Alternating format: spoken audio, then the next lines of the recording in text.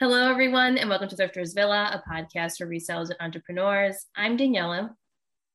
And I'm Lori, and today we have two very special guests joining us. We have Victoria and Brittany. They are like the vintage queens, Yes. and they model their clothing. Their Instagram pages are just gorgeous, and I am so excited to dig in with them tonight and get to know them a little better. Welcome, ladies. Thank you so much for having us. Yes, thank you. So excited to talk. We are pumped to have you.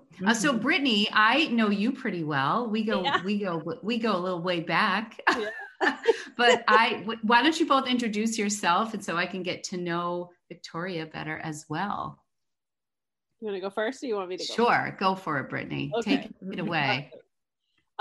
So I'm Brittany. I'm known as Shop Foxborough on pretty much all the platforms that I'm on: Instagram, YouTube, and Poshmark, Etsy, all of that stuff. I used to be Foxborough Vintage, but then I sort of transitioned a couple of years back when I started selling a mix of like vintage and modern instead of just exclusively vintage. And I really like the new ring, and it's how most people know me, Shop Foxborough. So it's nice when a name really works, and then people make that connection. It's a great name. I love it. Every time I see a fox, I think of you. Yeah, that's true. I have a little fox logo that I have a friend that is a graphic designer, and when she was just getting started, she designed that for me. She gave me a good deal, but I'm sure now it would be super expensive if she had to. You got in at the right time, Brittany. Yeah, I did. Yeah. I mean, it was like, I don't know, 10, 11 years ago, something like that. So has it been that long? It has been that long, since 2012 is when so it's when I like first launched it. And so I had her designing it in 2011. So wow. Yeah. Good you. Crazy. But I'm 35. I always forget how old I am. And I have two small kids. I have a 6-year-old and a 3-year-old. And I was home with them all last year. So I don't know how I came out on top, but I don't know how people did it with the little ones. Yeah, it was rough, but we're on the other side of it for right now. So yeah, that's me. I'm into books. I love books. I love Japan. I love food. Talk to me about any with you anytime. Are you going to be doing your read alouds again this year on your YouTube channel with your holiday stories? I did that for my son's daycare. For his kindergarten, because I couldn't go into the school. Every year I would go to his school or daycare and I would read a few Christmas books to the class. And because I couldn't go in last year, I recorded those for them to do. And then I found that vintage book that was out of copyright. And I was like, well, I've got to record this too. So I don't know. Maybe if I can find a book that's not under copyright protection, I'll be able to do it. But yeah, because the little read alouds I did for his class are all like private, but the other one is public. Gotcha. That was cool. I love that you take risks and do fun things.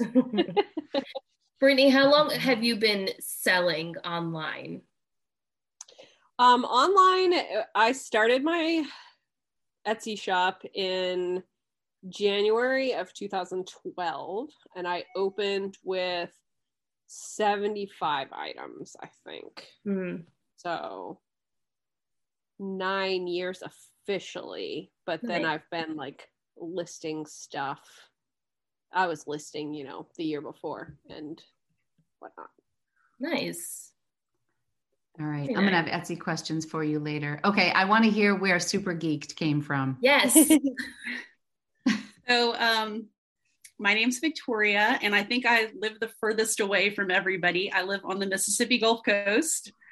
And so I've lived here pretty much my whole life, except for 6 years in Ohio, where my husband's from.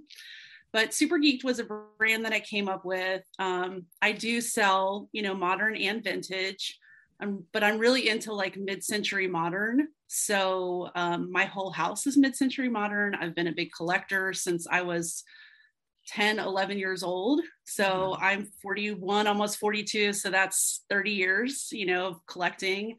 And so that's where my love of vintage comes from.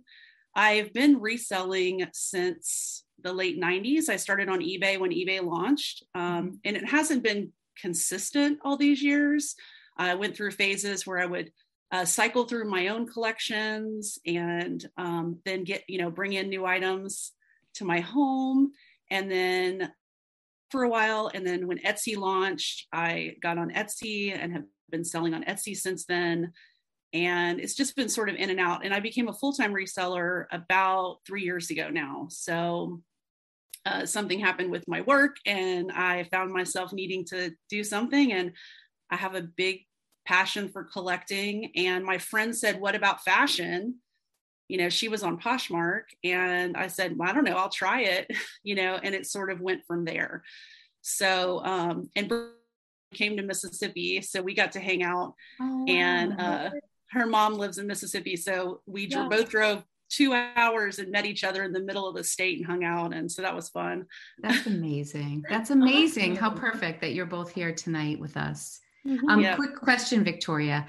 What was it about 10-year-old Victoria that loved mid-century modern that sparked your interest at that young age? Yeah, I started going to antique auctions and estate sales and antique stores with both my grandmothers and my mother since I can remember. And my mother, when I was about 10 years old, told me, you need to start a collection. So, she said 3 or more items. She said, pick something you're really drawn to. It could be anything. And for some reason, and I didn't know what mid-century modern.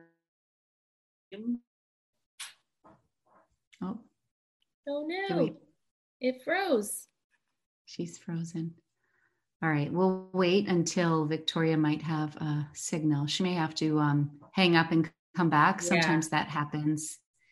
I was curious about that. I'm glad we got the first part in, but hopefully, I'm not sure if you can hear us, Victoria. But I'm going to ask you, Brittany, a question until Victoria comes back.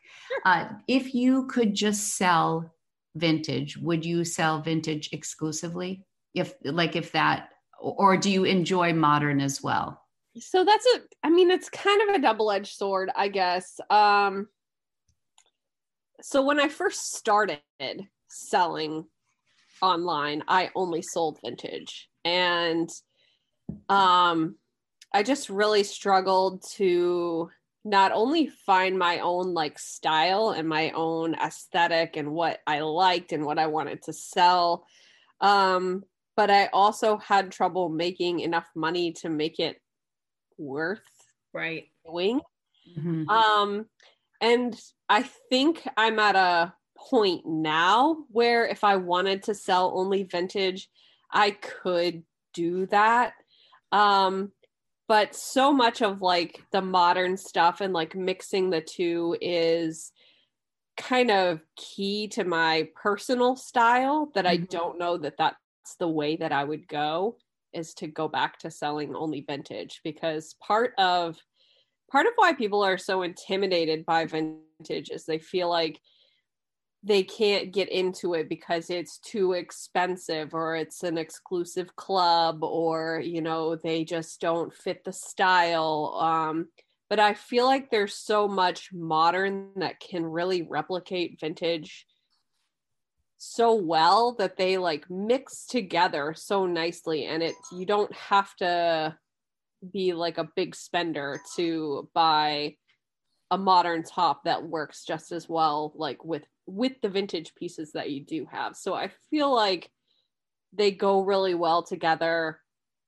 I mean, if you think about a vintage outfit and maybe you've got a skirt and you've got a blouse and then you've got a cardigan over it, how much money are you going to spend buying vintage cardigans in all kinds of different colors when you could get some off of the secondhand market and save that stuff Mm-hmm. And so what if it's modern? Eventually it'll be vintage anyway. So yeah. I find sometimes not being like an expert in modern, but having an interest and maybe having a little bit of an eye for it. Sometimes I'll see a piece and I'll say, in my most recent video, I had a vintage dress and I said, that looks like something I would see in Anthropologie today. Yes.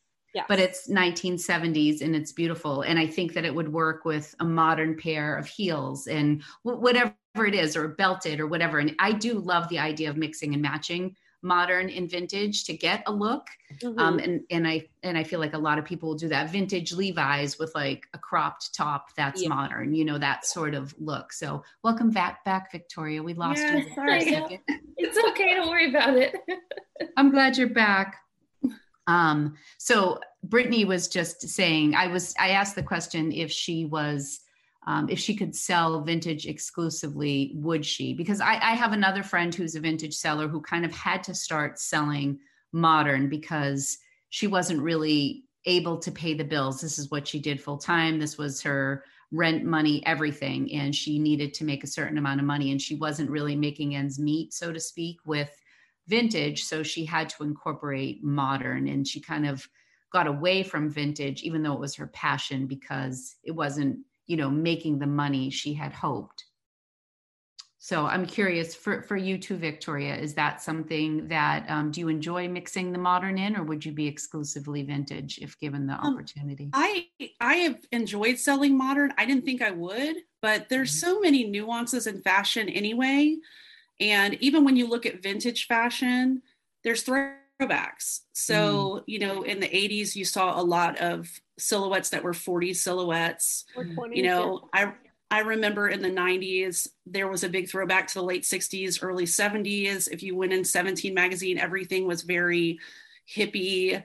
That was where the slip dress came back and, all those things were incorporated. So you see that in fashion, both modern and vintage. So I think it's fun to mix both. I mean, I love vintage is where my heart is, both in the hard goods and in the fashion. And I would love to just focus on that because that's, it's what you're drawn to. Where my heart is. But at the same time, there's no reason you can't mix modern fashion.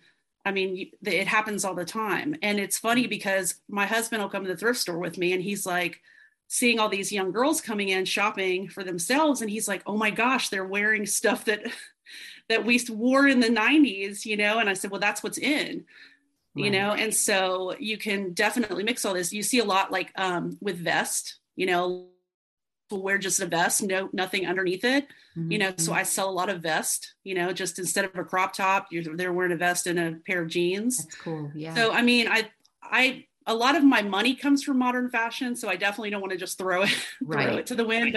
But my heart's definitely in vintage. I mean, my entire house is vintage countertops. Like I am a total nerd for things that are old, and being able to reuse it again and give it new life is very inspiring. So, and then you see that with modern fashion. That modern fashion is going to be, like Brittany said, vintage too at some point. So. It'll continue. Plus, it's hard to pass up certain pieces when you're thrifting. If you come across like sometimes if I find something that's not really my aesthetic, but I know it's a wonderful piece, it's hard to leave that behind anyway. So I'm sure you run into that. So you said you were such a nerd for it, which made me think super geek. So you had started to say where your name came from before we lost you. So the idea for the brand is to encompass all the things that I get super geeked about. And it's not just reselling. A lot of my YouTube channel is reselling, but like I do like a series at Christmas time. It's called Merry Kitschmas, where I talk about fantastic, by the way. One of my largest collections is my vintage Christmas collection. I have aluminum Christmas tree. I have knee hugger elves. I have all these things. So I do a series. Yeah, I do a series where, because I love to know the history. Yeah. If I pick up a vintage piece of clothing, I want to know about the designer, and I do research on it, just like you would with a modern designer, somebody new who's coming out. I do the same thing with vintage. Well, it's the same thing with collecting or reselling hard goods or collectibles from, certain eras of time. They resell for a lot. So I do this series on my channel where I talk about, for instance, the aluminum Christmas tree, or smaller, we'll talk the knee hugger elves, or ornaments, Mercury glass ornaments. You see these at the, estate sale when you're there paying other things, or the thrift store, and you think, oh, they're just some glass ornaments, but they sell for a lot. So I talk about the history of the collectible. I show my collection, and then I also show resale values in case, I try to bring in my reselling audience to say, hey, if you see vintage Christmas, don't, because it's valuable, Do you have your date set for that series yet, in case people are curious? I usually start December 1st, and I just do 12 days. So I don't do it the 12 days before Christmas because it gets too close, and I have 2 small children too. Yeah. So I give myself grace in the month of December, but I usually start December 1st with that series. So it'll be a little different this year, but my videos are up from last year. And like I said, I like to do videos like that. I'm going to do a lot more on mid-century modern because a lot of us are already in thrift stores. And you're going to see, everybody knows Pyrex. You go pick up a Pyrex dish, or your dish you think's Pyrex. And there's information on all these other companies that aren't just Pyrex. There's Glass Bake, there's Anchor Hocking, which makes Fire King, and they're all collectible too. Like, there are people like me paying big money to add the final dishes to our collections. Yep. Right. So there's big resale value there.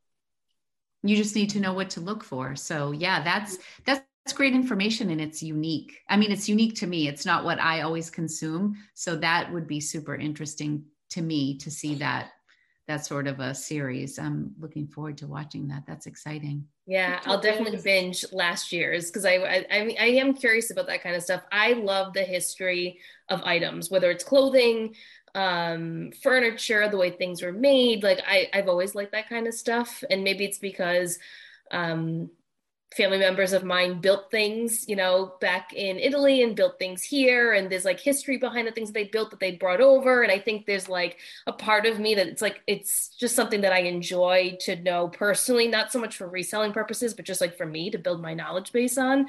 So I'll be interested to look at all of those videos about all the Christmas stuff because I love Christmas, and to even know that there's collectibles that I'm probably passing. Even today, I'm like, oh, I was in the thrift store and I was looking at all the Christmas stuff, and there were some things that probably were worth something that I just was like, nah, not interested kind of thing, Yeah. Could you tell me about the elf knicker? I'm sorry. I don't know the knee huggers. What is that? What are they? So, the modern elf. Yeah. No, the elf on the shelf is modeled after a 1950s knee hugger elves. So they have arms. Yes. And their legs tuck up in.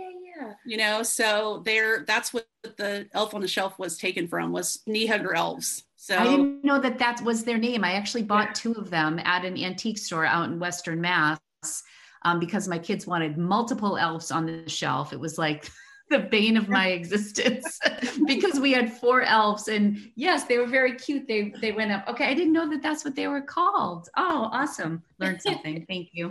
Thank you. I was just, my question that it's all right. Don't worry about it.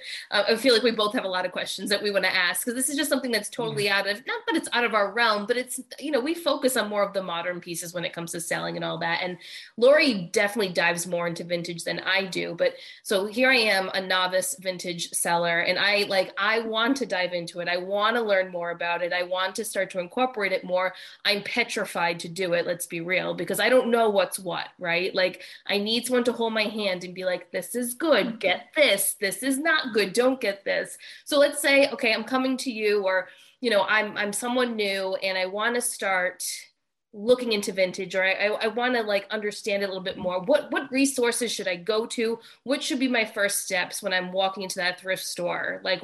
What should I go in knowing? I know this is such a loaded question, but in the most simplest way that you can explain it to our listeners.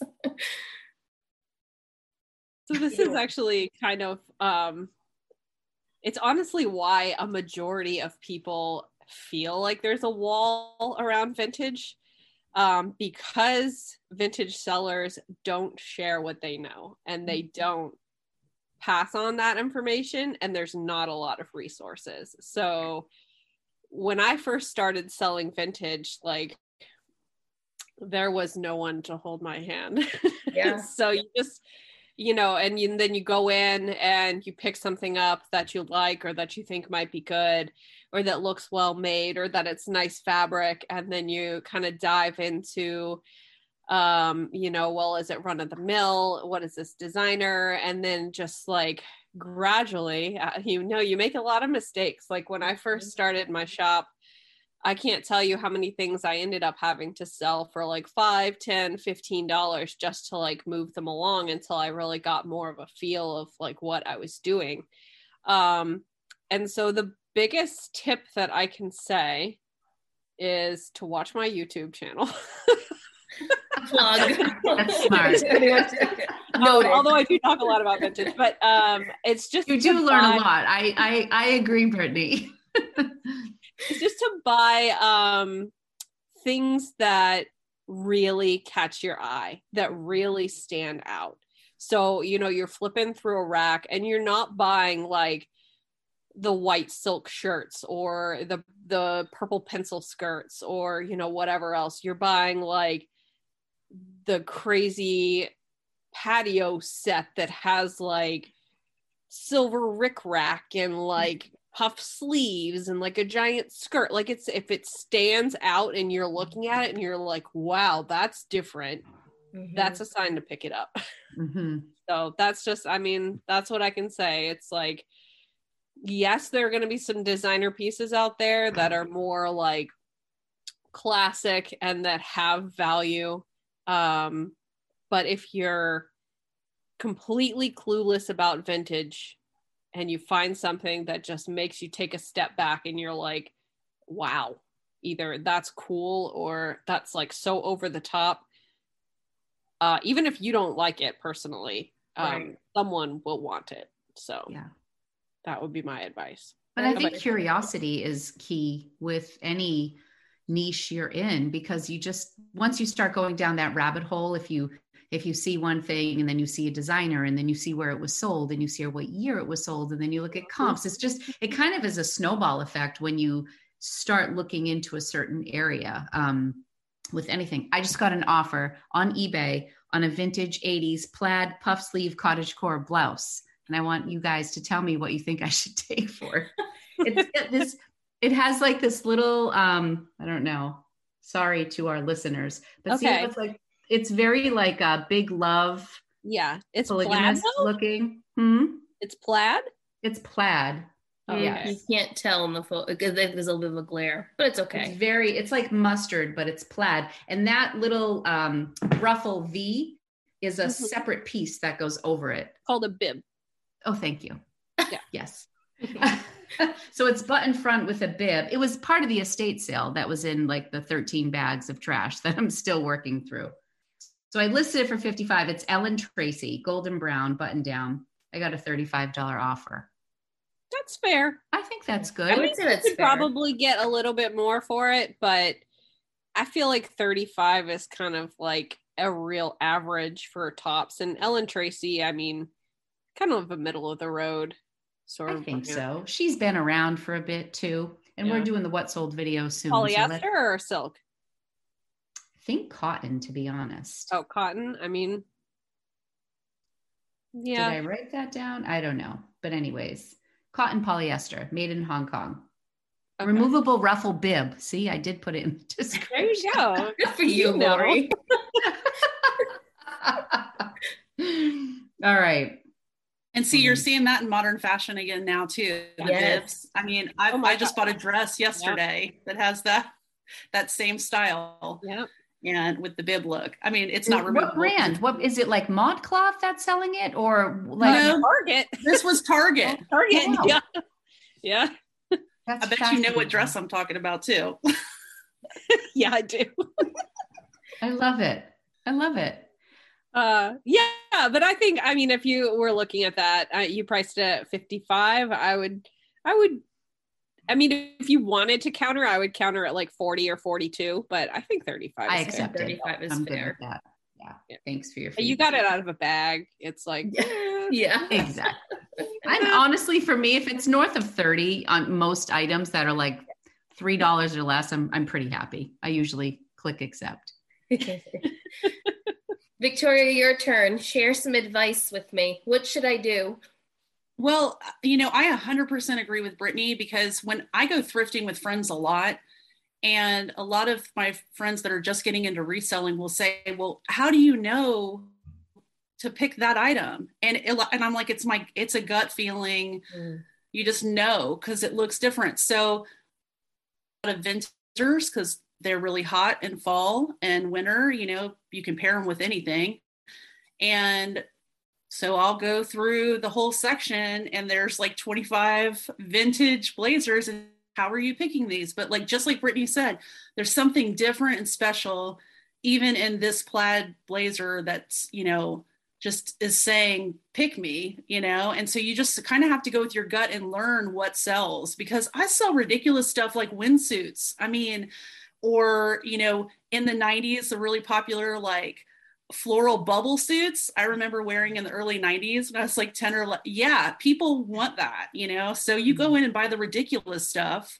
And that's the stuff that stands out when somebody's scrolling and searching. It's going to pop out, and they're going to, you want it because it's just different. You don't find a lot of the, similar things. So for me, that's the first thing I can tell you, especially because somebody who came into modern fashion not having a lot of brand knowledge and experience in that realm, we learn, as we go. So it's trial and error, just like anything else. It's not scary. You just get in there and start picking pieces that you speak to you and try them. Mm-hmm. And sometimes they work and they pay off, and sometimes they don't. But you start to learn, wow, this is what the people coming and buying from me are looking for. So now it's easier, to pick, because I just know, this is just not going to get the attention I want it to get. I'm not going to get that high, price that I want. And so I'm just going to leave it because it's something plain and ordinary, unless it's some special brand, and that's the big thing, because the things like learning to date vintage, becomes a little more complicated. There's so many things to learn about labels, when zippers changed, when buttons changed, all these things that you can use to date vintage, those come later. But when you're starting, you really just have to get in there and find pieces that speak to you. That's my problem. I'm someone that needs to know everything. It's just who I am as a person. I can't help it. So I feel like I need to go into anything and just know it all, and then find the stuff. And, but I know with vintage, I have such a big learning curve.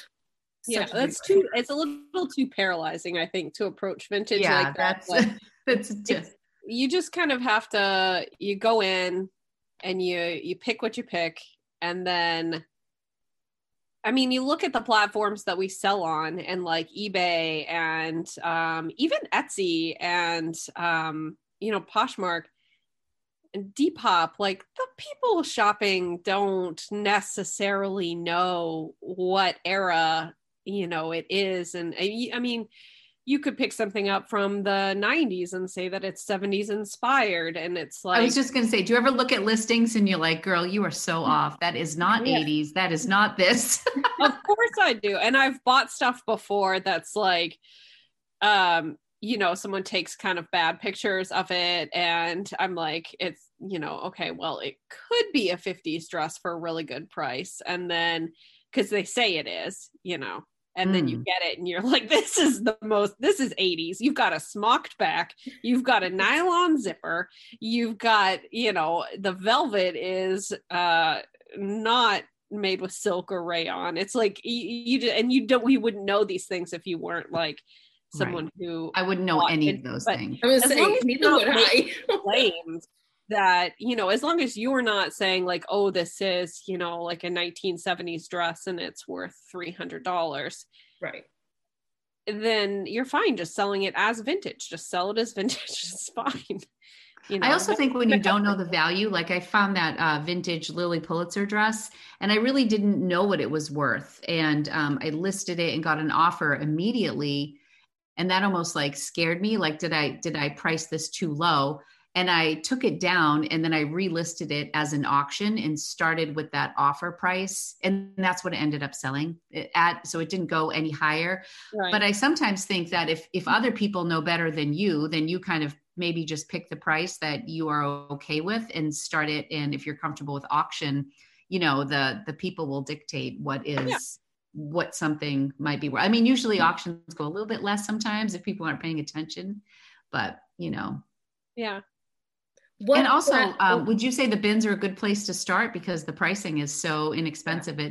It's a safe place to make errors, I would think, just because it's inexpensive if people have access to the Goodwill outlet. Yeah, my one thing about the bins, at least for me, and I don't know, how it is for you, Victoria, your bins, because every bins is different, but it's like, while I do find a ton of vintage at the bins, I don't necessarily find those like showstopper pieces that sort of make you really take a step back and say like, oh, this is a definite, So I would say that if you're like looking to open a vintage shop, you would have to go to the bins a lot to find what you're looking for, I feel like the real trick with vintage is to just keep your eyes open because it is everywhere and you find good pieces everywhere, but you might only find one or two. But then when you take a step back, you've accumulated, a rack or 2 racks, or in my case, like 10. Who's counting? Yeah.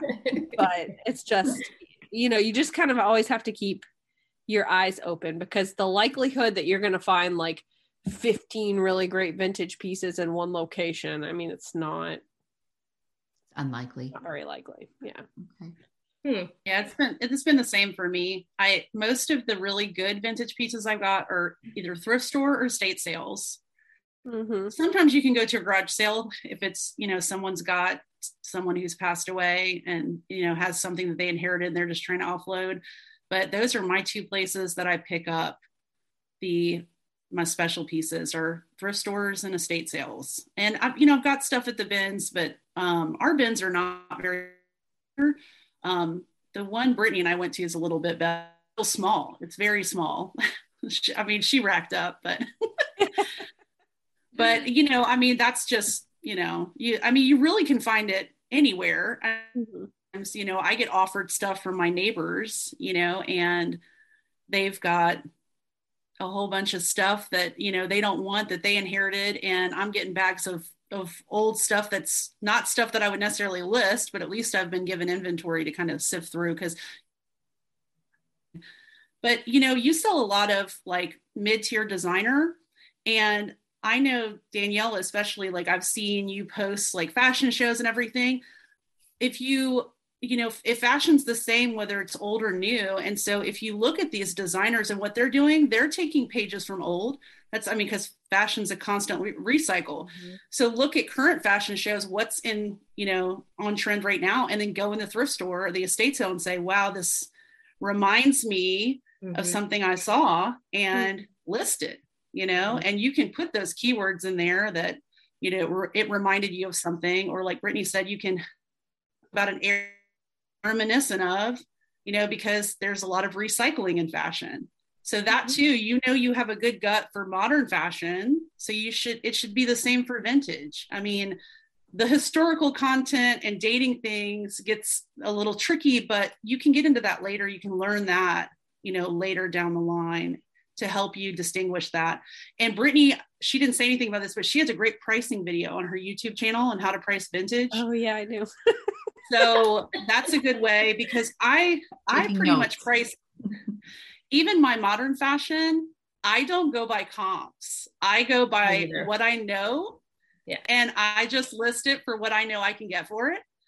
And like Brittany knows, I sell a lot of ModCloth because it's vintage inspired. And she's always like, I can't believe you got that much for that skirt or that dress. And it's because I just go with what I know from that brand, and I list it. I don't worry about comps. I hardly ever look up comps unless it's like a new brand. So same with vintage. You just kind of have to try and see what works. And just kind of go with your gut.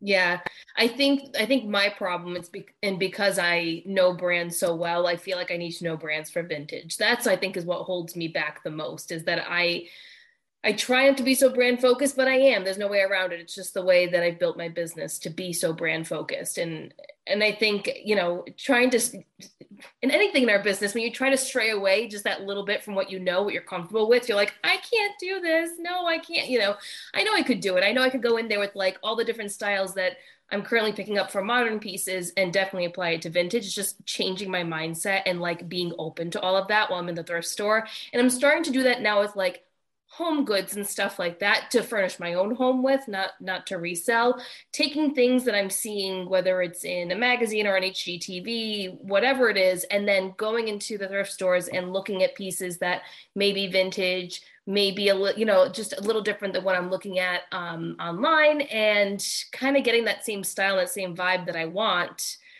It's the same application that I have to do with vintage clothing. I know that in my head. I just have to physically do it now.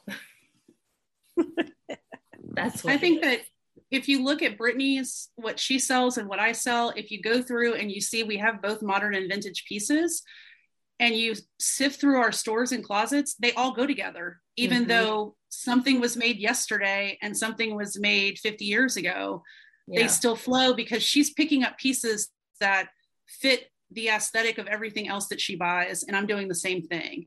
And people say I have a curated closet. I don't really try to curate. I just go with things that speak to me, whether it's modern. I feel like over time it becomes curated because we all have our own style. So as you build your business and your closet, people look from the outside and they think it's a little curated, but it's really just your personal style and what your customer has kind of bought over and over. So you keep buying that and then it kind of develops that way, I think. Yeah, I agree with that. I like that you said, Victoria, that you don't really base things off of comps, because that's something that I definitely do in my business too. I will look them up and I'll get an idea of what things sell for, especially if it's a brand that I'm not familiar with, but I don't use it as gold. Like it's just not how I run my business. I list things at what I think it's worth and what I think they will sell for. So it's nice to hear that from a vintage seller as well, that's kind of, your game plan too, when you're listing these items. Oh yeah. I mean, if you sit there and go off of comps too, you're going to have people who sell things who are just offloading from their own closets, mixed in. And for me, I mean, this is a business, and I don't pick things that, I'm trying to get a certain ASP. And so I'm picking things that are in the direction of that. I'm not picking, I don't sell a lot of mall brands or things like that. So I'm not getting those lower priced items. A lot of people who watch my channel are like, oh, why don't you sell those things? Because you could still make money. I realize that, but I want to invest my time in these things that are going to pay off for a bigger sale price for me. And so I'm just gravitating in that direction. And so I just price it as I feel that it needs to be priced. So yeah, when I listened to y'all's podcast, when we were driving up the East Coast, I was like, I do a lot of the same things they do.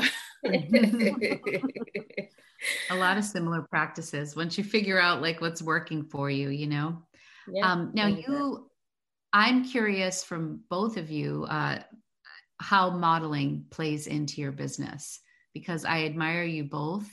And I know the time and energy it takes to do what you do. And I'm just curious how much of a payoff you would say modeling is when it comes to vintage. When you need mealtime inspiration, it's worth shopping Kroger, where you'll find over 30,000 mouth-watering choices that excite your inner foodie. And no matter what tasty choice you make, you'll enjoy our everyday low prices, plus extra ways to save, like digital coupons worth over $600 each week. You can also save up to $1 off per gallon at the pump with fuel points. More savings and more inspiring flavors make shopping Kroger worth it every time. Kroger, fresh for everyone. Fuel restrictions apply. Yeah. Or just your take in general, not necessarily payoff. Maybe that was the wrong way of putting it. When you started modeling, how it's going, if you will continue to do it, benefits, pros, cons, all that good stuff. I'd love to hear. Well, I first started modeling when I opened my vintage shop all those years ago. And then I kind of got away from it for a while. I would say partly because I kind of lost track of myself and like what I was trying to achieve with my brand. I was like modeling off of some other shops that I really admired. And so I kind of ended up not modeling as much. And then I had 2 children. So, you know, I was pregnant, breastfeeding, very busy for a very long time. And so there just wasn't like the body confidence or the interest, I guess, in modeling clothing. And it wasn't until after I had my first son that I got into the ModCloth community. And let me just tell you, like, never have you met a more inclusive and wonderful group of people than the people that have followed ModCloth for a long time. And so, you know, I got involved in like a Facebook group around ModCloth and just learned a whole lot about body positivity and how it was okay to be whatever shape you are in whatever moment you are and whatever point in your life that you are. And to just sort of like, it took a really long time to embrace that, because when I first started modeling vintage, you know, I was like a size 2'4". I think I had like a 25, 26 inch waist. And I think I skipped that size. Yeah, me too. I passed it all. I mean, yeah. But I worked out like almost daily, and I didn't eat a lot of food, and you know, like I can say very definitely that not only do I feel better about my body now, but that I ultimately think that I treat it better because I just appreciate everything that it's done for me. Yeah. And so now, you know, I'm a larger size. So it's like, I'm still considered straight size. But I'm like a large, extra large, somewhere like 12, 14. I have a very big chest. I have big hips, you know? And so to kind of like put myself out there at first, it was very intimidating, to go back to modeling. But what I found was that people really responded to me and my face, and like seeing me model the clothing and seeing the clothing on a body and seeing somebody who isn't that tiny size, you know, showing off clothing and putting vintage outfits together. And now, even though it's like, it's very time consuming to model the clothing and to model vintage and to put all of the outfits together, I just really love, I love the styling. And, you know, I'll be in there and I'm like trying on a skirt and I'm like running upstairs to get this belt, or like, oh no, that doesn't look right. Or like, I don't like these shoes. And I'm like digging something out of my closet and I'm like, I think it'll look really good with this. And so I really enjoy the styling portion of it. And I have to say that it does pay off. The modeling, the modeled clothing, like it just flies so much faster than the stuff that I put on my dress form, just because like there's a body to it, there's a personality to it. I record, ever since Etsy added video to their listings, and Poshmark too has video on their listings as well. But I have started like recording video of me, like, you know, just from all angles. A little swoosh of the skirt and the twirl of the dress. All that stuff. And so whenever I do like a big modeling session and then I get that stuff listed, I would say at least a third of it sells within like the first week. And then within the month, a majority of it goes. And then I'm left with like a couple of stragglers. Wow. But yeah, it's pretty impressive. I have to say that, you know, the modeling, it does help. And I don't know if it's because it can't entirely be because of me and my brand. Like I don't even have 4,000 followers on Instagram. So I feel like a lot of it is it's standing out in the listings and in the searches and stuff like that. So it's great perspective on that. Victoria, what are your thoughts on it? So I don't actually model my clothing for my resale business. All the clothing that you see like on Instagram and everything are my personal clothes, So which, cute. you know, I wear a lot of ModCloth. That's how I found Brittany was, Yep. I think on YouTube, we started talking and I was like, oh my gosh, you like all the same stuff as me. Yep. And I have a lot of vintage clothing that's in my personal wardrobe, but I am a plus size girl. I cannot wear all the clothing that I sell. Mm-hmm. There's no way. I mean, so what I do is an alternative, and this is proof that you can still get a lot for your vintage. I love Brittany. I wish that I could do what Brittany does because I'm a very creative person too. And I love her setups. I love her styling. I love, you know, she's just great, you know, but that isn't an option for me because of my size. So I share my fashion sense by modeling my own stuff, but for my resale business, I hire someone to model my vintage clothing. And so we took a little bit of a break during COVID. So I didn't get her, you know, in 2020, but she is now back to modeling for me. So she does all my vintage. But in the time that I couldn't have Krista modeling for me, I was still getting the same sale prices for the items I was selling without the modeling.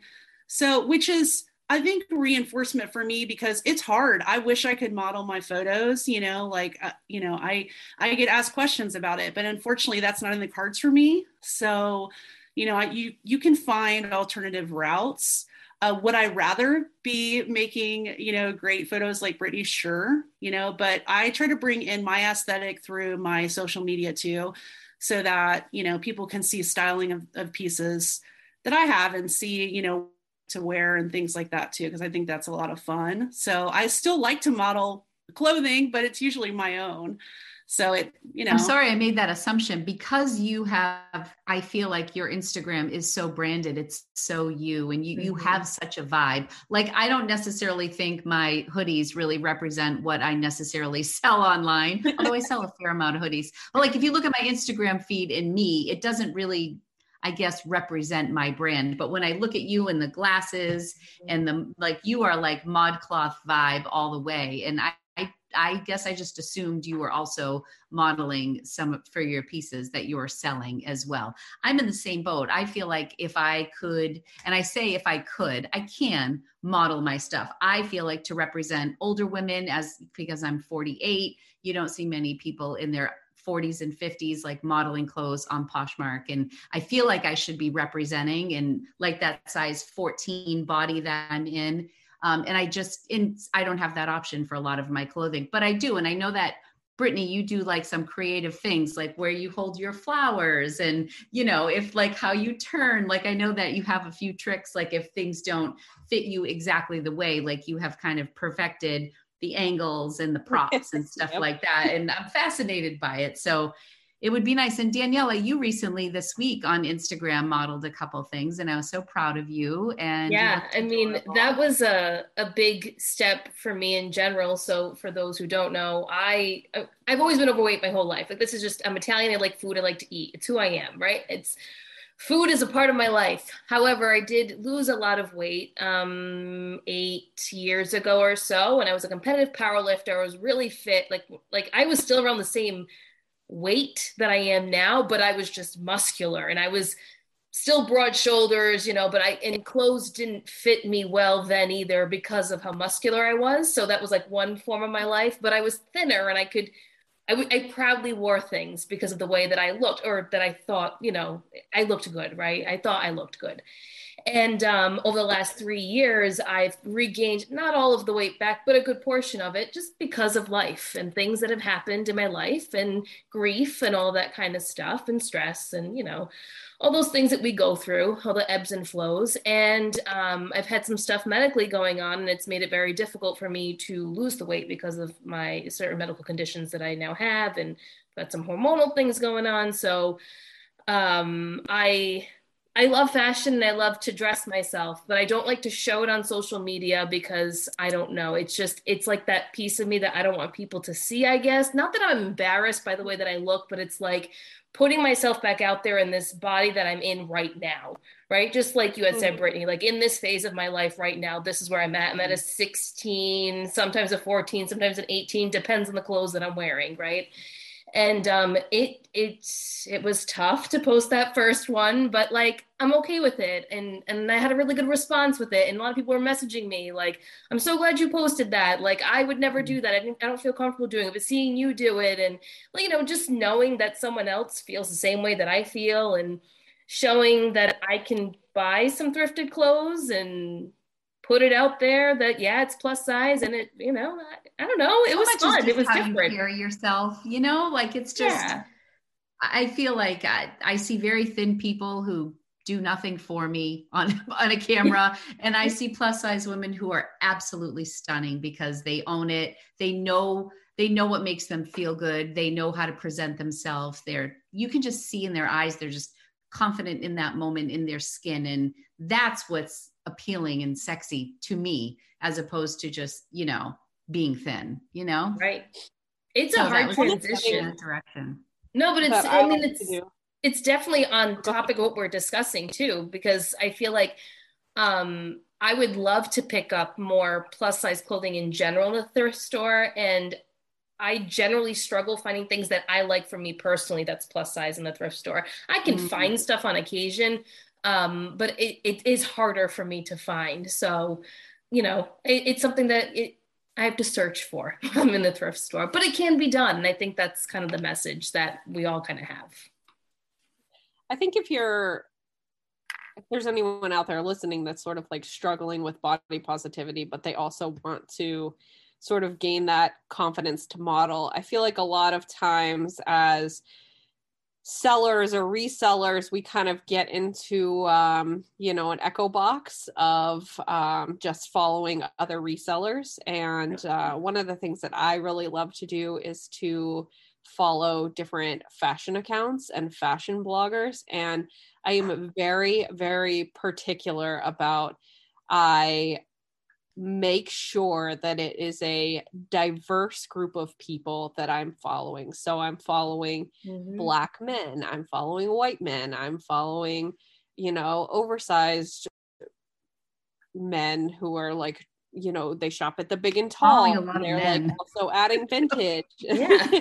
And then I'm following like older women, like Style Crone is amazing. And I'm following vintage grandma, and I'm following, Black women who like to do like Renaissance, recreational dressing. And like, it's just seeing other people put themselves out there at different stages in their lives and different sizes. And, it just gives you a little bit more confidence. Like, I am just another person, and there's so much out there. It's like, it kind of takes the perspective away from like getting wrapped up in your own head,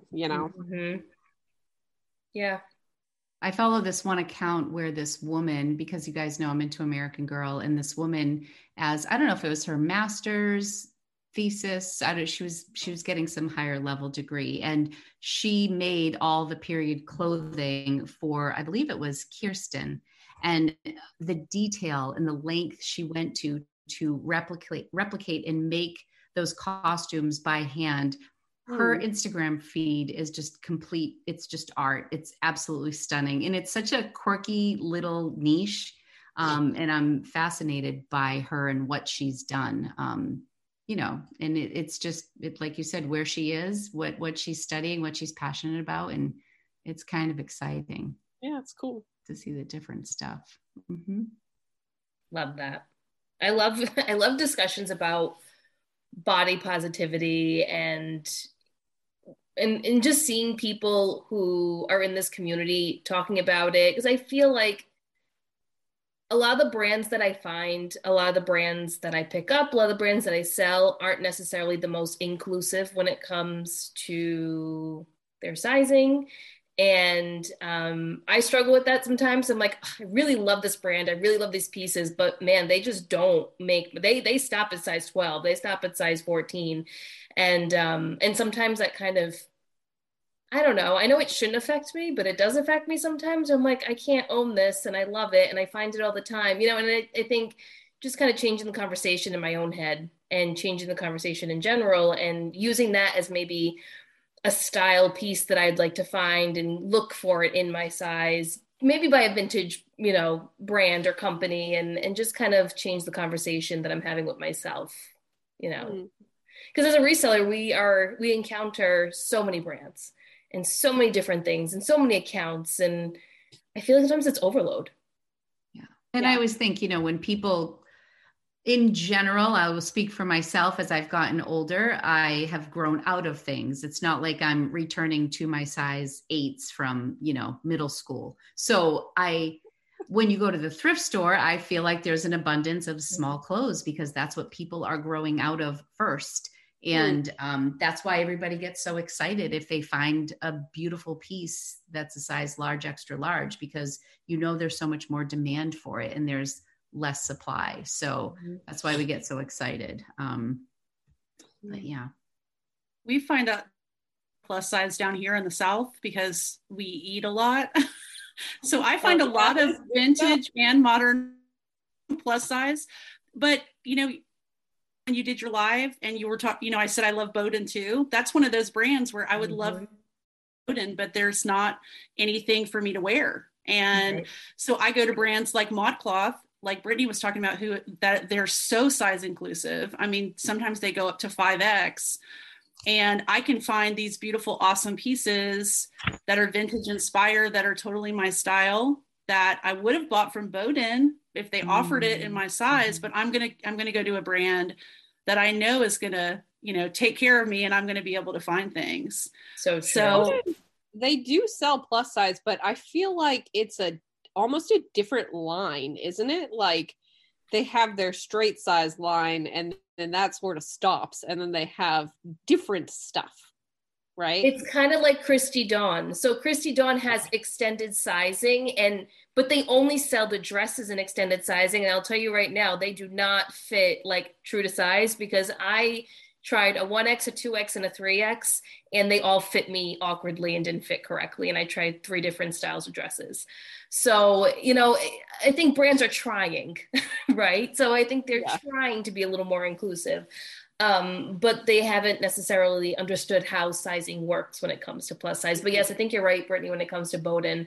I think it stops at 18, but I personally can't fit into their 18 because I've tried, and I don't fit in their 16.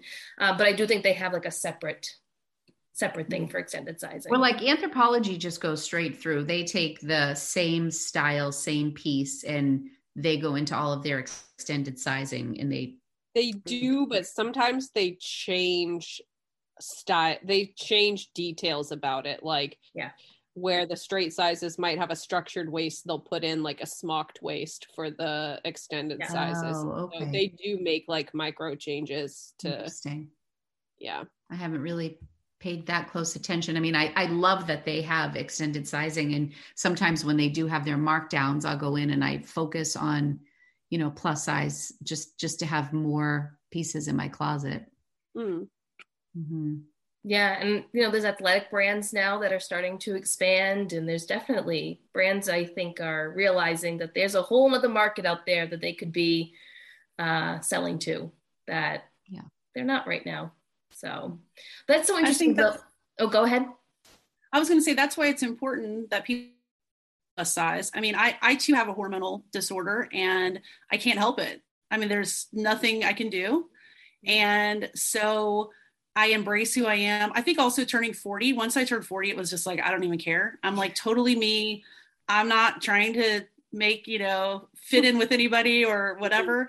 And so the more that people like us who are plus size model and, you know, just show our complete selves and not hide, you know, I think the more these brands are really going to, you know, take notice and evolve. And I appreciate that brands like Anthropologie, I've bought from Anthropologie plenty with their, you know, plus sizes. And, it's the same quality, and I love it, and there's so many inclusive brands too. Like all my jeans are Good American jeans. I love Good American. Love Good American. And I think I bought a pair from you, Daniela, one time. But, the more that we can get out there and be okay with who we are and talking about, the more that people are going to take notice and be like, okay, we're way past this, skinny, emaciated, that's all that exists in the world, because we're all different. I mean, there's so many different types of people in the world, to have just this narrow, idea of what a size scale is going to be. Yeah. And they didn't even introduce the size scale until I think the 80s or late 70s. So there was not even a standard size scale before that. So even when you look at vintage, we were talking about labels, a lot of it was handmade for a period. So you do find plus size. I find a lot of plus size vintage fashion that I like to wear. So, it's just important to just be okay in your skin and just get out there and, be who you are. Talking about sizing, how would you, so I guess that's something that I feel like I hear sometimes in the community, where people say that vintage sizing generally can run smaller. It's not like the sizing that we know today. How much truth is to that? Or is it like what you just said, Victoria, where some of it was handmade? So it's kind of like you need to measure it, try it on kind of thing to see what the fit will be like.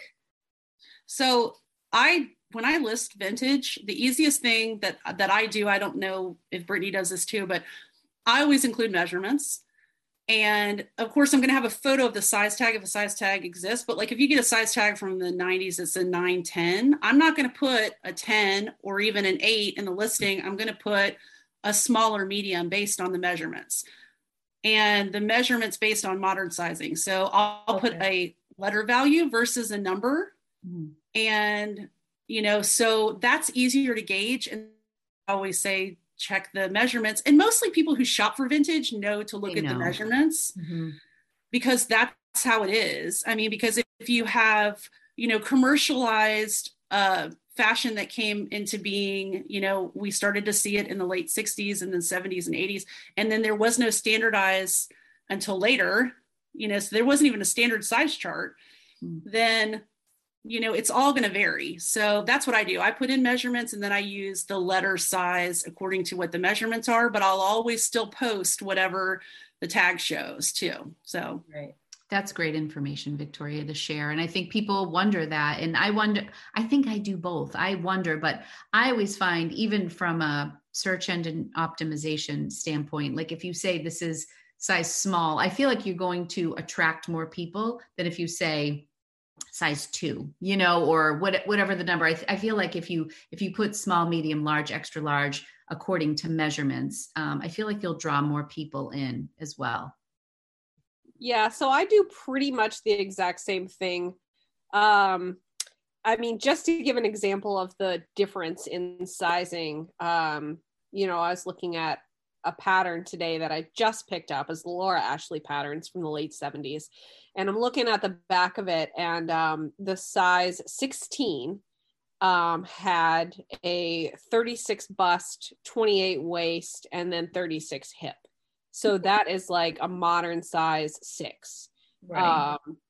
So you're looking at like a very large, fluctuation in sizing between vintage sizing and modern sizing, not to mention that they have Mrs. sizing and junior sizing. It's very different, and you have to, if you don't know that, then the best thing that you can do is to take measurements, and then, like Victoria said, just kind of try to learn what the modern equivalent is. And the best thing I can say about that is to take a modern top that is very similar, or a modern bottom that is very similar, and compare the measurements and see like, okay, this sweater has a 36-inch bust and my vintage sweater has a 36-inch bust, and the length is the same and the arm inseam is the same, so probably the size is going to be about the same.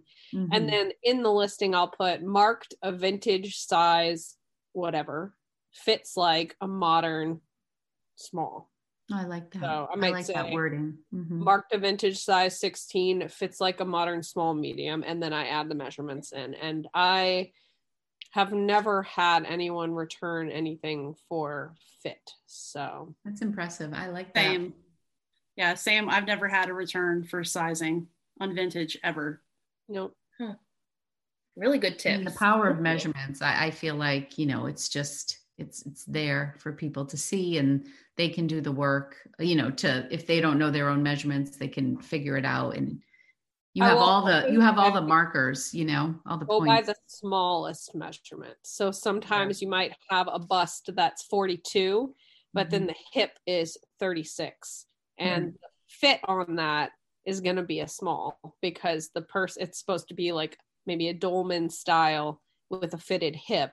And if you mark it as a large because the bust is 42, then I'm going to buy it and be like, I can't get one leg into this. Right. So, exactly. Houston, we have a problem. Yeah. I love That's that. a really good tip. Thank you for sharing that, guys. As far as dating things, because I feel like that's something, even though I enjoy vintage, I struggle with it sometimes. Brittany, you, I think, posted union tags. That's like I feel like one of your famous posts on Instagram, where it was a different style and I see a union tag and I'm like, I need to look at Brittany's thing. Like, I don't have them to memory. I don't know them to memory, but it's so nice to know that reference is out there. So the union tag, if you find a vintage piece and you're lucky enough that it has a union tag or a wool care tag, or a national coats, what is it? National Coats and Victoria, do you remember? No. Yeah, there's like a national coat one that went through like the 60s, I think. But if you're lucky enough that it has some sort of union tag, then you'll at least be able to get like a general 10 to 15 year date range on when your piece originated. And the important thing that my post was really trying to point out, because those union tag pictures, they're everywhere. But at Evernorth Health Services, we believe costs shouldn't get in the way of life-changing care, and we're doing everything in our power to make it possible. Behavioral health solutions that also keep your projections at their best? It's possible. Pharmacy benefits that benefit your bottom line? It's possible. Complex specialty care that cares about your ROI? It's possible. Because we're already doing it. All while saving businesses billions. That's Wonder made possible. Learn more at evernorth.com/wonder. It's that the color of the tag is not the important thing. There's other details that you have to look at. So there's an all blue tag that dates from like the 60s, I think up to 63, I want to say. And then there's other tags that might be printed on like the interior of lingerie, and they're all blue. So people look at it and they're like, oh, this is from the 60s. And it's not, because they're not looking at the whole of the union tag and all the different elements that go into it. Like they changed some of the wording and they added made in the USA down at the bottom. And so, I was just trying to point out that the color of the tag is not an indicator of the age of the tag. Gotcha. There are other details to pay attention to. Yeah. Okay. Good to know. Good to know. Victoria, is there some sort of a trend that you see, since we're all Northeast girls? I'm wondering, what about, your life in Mississippi? Are you in Mississippi or? I'm on the Gulf Coast. So I'm like right on the Gulf. It's like the deep, deep South. Wow.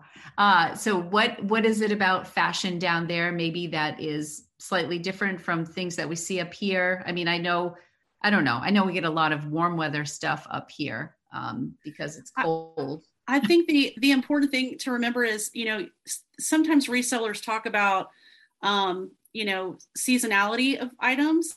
I list items all year long because I live in a climate where we don't have cold weather. It literally will get to 50 degrees and that's our winter. So it's tropical most of the time. When I moved to Ohio, I didn't even have like long pants. I had skirts and shorts and no winter jacket. So there are climates in this country that don't experience cold weather. So you may see, a trend in coats and boots and things selling, but we don't really wear all that here. I'm still wearing flip-flops, and I have a sweater on in my house, but that's because I'm trying to pretend like it's cold outside, but it's You look cute. I love that sweater set. I love the collar on that shirt. So cute. So I think for here, it always looks like what resort wear would be when a catalog changes and they start in cold for y'all and you start to see these resort wear lines coming out. That's what we're in all the time. So don't be afraid to list anything any time of year, because there's always somebody looking. And even if you live in a climate that gets really cold, you may be looking to come south or go on a vacation. And so you're looking for those things. So I'll sell winter coats in the middle of summer. It's like, you just never know. So, but here there's a pretty standard of that sort of resort wear look, because that's all we are. We're a beach town. So, that sounds nice. Yeah. I think, if you look at like Florida and like the Gulf Coast, and you think about people, shopping like the cobbled streets of St. Augustine or something like that, it's very colorful. It's very like nautical. And yeah, it's almost like Martha's Vineyard in the peak summer, or like Newburyport in the peak summer. And that's kind of, you're getting somebody on the boardwalk, and they would rather be in Florida, but instead they're, My brother just moved to Naples, and his whole vibe has changed since he moved to Florida. The colors in his home, he's swapping out all of his like dark wood for, white furniture, and the colors on the wall are bright. Let me tell you, they lean in. Yeah, he is definitely leaning in and loving it so much. I'm happy for him. One more question, and then we'll let you have another question. Go ahead. Yeah, I have one more question. Then Lori, if you have another question, then we'll wrap it up, because I know you ladies have little ones and you, I'm sure, want to go to bed as well. So my question is, in terms of platform, do you think when it comes to vintage, there is one platform that is better than the other to sell on? Do you list it on all the platforms? Like, what's your methodology behind that? You go first, Victoria. Okay, well, for me personally, my answer is going to be very different from Brittany's. I already know that. Now, I've been selling on, all of these platforms for a long, well, especially eBay and Etsy. So I've seen a change, a shift. You can get really high on Etsy, but you need to be consistently listing on there. And I don't sell enough vintage where I'm listing every day. You will see a dramatic drop off if you stop listing on Etsy. So I do sell on there, but it's not consistent because I'm not listing constantly. And I do cross post. I use Vendoo and I cross post to all the platforms that I sell on. And most of them happen on Poshmark. That's just where my customer base is. That is where the people who are shopping the items I'm selling are coming from. So 80 to 85% of my sales come from Poshmark. I do sell on eBay, I sell on Mercari, I sell on Etsy, but that's where I see a trend in my sales. Now, if I was selling a larger weight of vintage, I would see that coming in from Etsy. And I have seen my Etsy sales start to increase because I'm getting back into reselling mid-century hard goods like I used to, because again, that's one of my loves. So that has caused an upswing, but not necessarily in the fashion, because I'm not listing the fashion as much there. So for me, it's Poshmark right now, but I'm not opposed to it being any other platform and moving to another platform. And I do like Etsy, and I hope that the downward trend they're seeing doesn't mean that it's going to eventually go away. I hope that it continues, because it's a great platform, not because of just the vintage on there, but the handmade sellers. I know Brittany has sold a lot of handmade stuff on there. I sell paintings and things that I make on there too. And I would hate to see that go away too, because that's a great platform for that. So for me, the answer is Poshmark right now, but I do love like Etsy. I would rather see a lot of sales, and I would love to continue to migrate over there, and hopefully I'll see that increase. So would you both say that Etsy is in jeopardy? Like I don't sell. I didn't even know that this was a thing. So like, yeah, I'm just curious if, I don't know, Brittany, from what I've read going on with you, you're ready to. I know, yeah, Brittany's like ready to pounce. Go for it. No, well, Brittany's, I'll let her talk for herself, but recently there's been some articles that came out about it's not looking good for Etsy. There's a downward trend as far as traffic to the site. And to me, that's not as scary for the vintage side of it, but it is for these handmade sellers, because there are so many people, artisans and craftsmen, who make things on the site, and they're so phenomenal. And some of them bounce off and start their own websites and, you know, create a Shopify or whatever. But Etsy is usually like that doorway for them. It's an easy way for them to get their foot in the door, similar to how a lot of people start selling on Poshmark versus eBay, because Poshmark's easier to sell on. Yeah. You see that with Etsy. So a lot of people will start their business and build their business and go from Etsy. But I mean, as of like today, there were starting to be articles coming out of a downward trend on Etsy. And so I'm scared. I don't want, I really would not like to see it go away. That's really sad. I love buying things. I'm in the planner community. Oh, go ahead. No, sorry. I was just saying, I buy a lot of my stuff from Etsy in terms of like skincare and just there's like different teas that I buy on Etsy. And I do buy a lot of from smaller sellers that are in the area that they don't have brick and mortars, but they sell on Etsy. So that'd be really sad if that went away. I do too. I get like quirky earrings. Like you'll see me tag a lot of people. I buy weird earrings, and I get some of my perfumes that I buy from sellers who use essential oils, who I love, who are on Etsy. So yeah, I purchase a lot from there too. I was just admiring your black kind of 80s earrings on Instagram. They were fantastic. Oh yeah. I have a whole collection of weird earrings. I love it. So what about you, Brittany? So just to, I guess, keep on with the sort of vein of that, I've been on Etsy since 2008. I've had a handmade business that was, it started out very small. I was just in college. I was in my dorm room, and it grew and grew and grew. And it did really well. And that was actually how I left my job in the first place. I started to make enough money that I was comfortable to leave my job. So, I've been on Etsy for a very long time, and I have seen countless times of struggles and, them bringing in a new CEO or trying this new thing, and people always saying like, oh, is it the end of Etsy, or is it, are they struggling? Etsy did just go public a few years back, and they got a new CEO, and they have been making changes such as offsite advertising. And it has generally been my experience that everything that they have done, if you are listing consistently and you're doing a good job using their platform, it helps you. It does not hurt you. So my sales on Etsy this year, and to be fair, I have been putting in more effort there, but they are far and away the best Etsy sales I have ever had for my vintage in the, you mean specifically in 2021, Brittany? Specifically this year. Mm-hmm.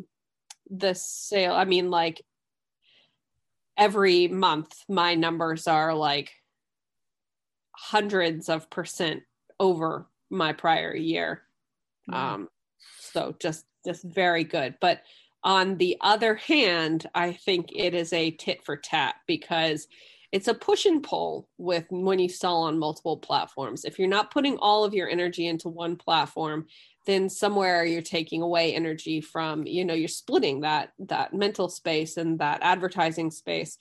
And, I have been trying eBay since June of this year, and my Poshmark sales have tanked. And so I think that it's really a matter of like where you're putting your time and your energy. And I actually to plug my frickin' channel again, my YouTube plug channel. away, my friend. About, whether Etsy is worth it for you, and like how to evaluate whether or not, like Victoria said, you sell enough to bother investing the amount of time that it takes to make an Etsy successful. Because my general idea is that if you are not going to give it enough love to be successful, then don't pull that energy away from where you're already successful. So when I split off and started to do eBay, even though I thought that I could manage the various platforms that I was on, what I ultimately saw was that the sales on eBay were not enough to make up for what I have lost on Poshmark. So, as the year comes to an end, I always sit down with my notebook and take a look at what I want to do for the year going forward, look at where I failed, look at where I succeeded. And so I'm sort of coming to that point. And I think that ultimately, as a seller, you just have to look at what the right platforms are for you. And for some people, they would swear up and down that Vintage does amazing on eBay, and that is their killer platform, and that is where they sell their vintage. And some people would swear up and down that it's Etsy, and I would be one of those people. And then other people would say that they're killing it on Depop, or they're killing it on Poshmark. And so it just really depends on where you put your time and how you get to learn the platform. I have zero interest in learning eBay's platform, so I hired someone else to do it for me, and it shows, so. Yeah, I totally agree. I don't really ever try to sell anybody on one particular platform, because I really think it comes down to preference, and what you nurture is what's going to grow, in my opinion. And for me, whatever, it's changed. It's been pretty consistently on Poshmark, but on the weeks, the months that I do focus on eBay, I get a return there, because I'm giving eBay some love. But for me, I've had like my tipping point, I think, is like right now I'm really juggling with Amazon, which I'm learning very quickly. I am not remotely passionate about at all. I feel like a warehouse, just buying things, processing them, and getting them out the door. And like the margins are small. Some people live for Amazon, and they do so well. And it's so exciting to see their passion for it. But I quickly realized it wasn't mine. Mercari kind of fell off the map really quickly too. So I think and I think it's a little bit, we're all creatures of habit. I can speak for myself. And it's like, Poshmark is just so comfy for me. Like Poshmark, I can do in my sleep. And yeah, there are people who say, how do you sell on Poshmark? How do you sell on eBay? I can't get a sale on Etsy. Like whatever the platform is, it's just kind of where you put your love. I feel that you get the return. I do feel bad for people who feel like they're putting so much into one platform and not getting results. Those are the people who I feel bad for. Like, well, how do your listings look? Where are you pricing stuff? What are you purchasing to put on that platform? But I feel like we kind of all have some level of comfort and confidence with our craft and what we're selling on our platforms and what we're carrying and how it does on certain platforms. So I think it's harder for a newer seller to figure that out sometimes. And people are some people are intimidated by eBay, some people by other platforms. Like Etsy scares me a little bit. Yeah. It scares me. It's just like another thing to have to learn. And it's like you said, unless you're am I really going to put time over there and to try to get a shop up and running in any way? Like I've been thinking about printables over on eBay because I'm big in the planning community and I mean, on Etsy, I'm sorry. And there are a ton of shops on Etsy for printables, and I've thought about that, but yeah, it's like, ooh, do you want to, I'm always worried about being a jack of all trades and master of none when it comes to platforms, so it's interesting that it's great that you guys both have a similar vibe with very different platform. Yeah, different business models, similar but different all at the same time, which is always interesting to see because I think just like with Poshmark sellers, you assume that everyone's kind of the same. You would think the same thing about vintage sellers. You like to do the same things, and in a way you do, but you also have different ways of running your businesses. So it's nice to hear that perspective. It's nice to see someone that models all their clothing, someone who hires someone to model the clothing and who had a year of not doing that, right? And just selling it by hanging it on the wall, I'm assuming, or do you have a form, So I just hang it. Yeah. I mean, it's so fun to just have these conversations and learn something new from others in the community who do something a little different. We all sell clothes, or, we resell, I should say. Not all of us sell clothing, but we just all have different models, and it's so fun to learn from one another. I just have one more quick question for Victoria, and then we'll wrap it up. I'm just curious how hard goods are going for you. And if you're primarily shipping them, or are you doing like Facebook Marketplace, local pickups? Are you doing big, small? Curious. The only thing that I have ever sold on Facebook Marketplace is furniture.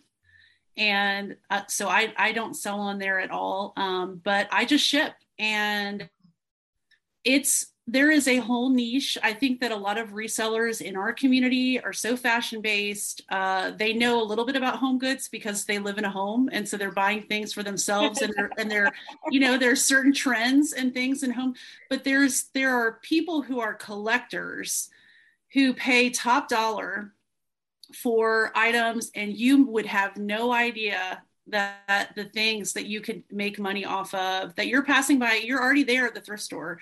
You're already on a treasure hunt trying to find brands that you're going to sell that will sell for you. And there are things that you could sell that aren't huge, that you don't have to store. People think, oh, hard goods, they're scary because you have to store these big pieces. And that's not necessarily true. There are certain things that you can buy and they'll sell so quickly, you won't even have them in enough time for you to store them. I'll give you an example. My friend recently found a really rare Pyrex dish. She sends me pictures every time she finds mid-century stuff. This is my friend, Bob Buys. She has like a YouTube channel too. And she sent it to me and I was like, oh my gosh, it was one of the most rarest Pyrex pieces. And it still had the stand. And I think she paid $5 for it, and it sold for like something ridiculous, like over $500. So you don't even know. So she didn't even have it in her house for that long. So if you want to delve into hard goods, I mean, I have a lot of stuff on my channel and I have a lot of videos in the works. I like to talk about the history of companies that make these products too. And that helps, just like with vintage fashion, with dating and knowing the era, knowing the different patterns and, styles and things of these home goods. So yes, I definitely think hard goods are always selling.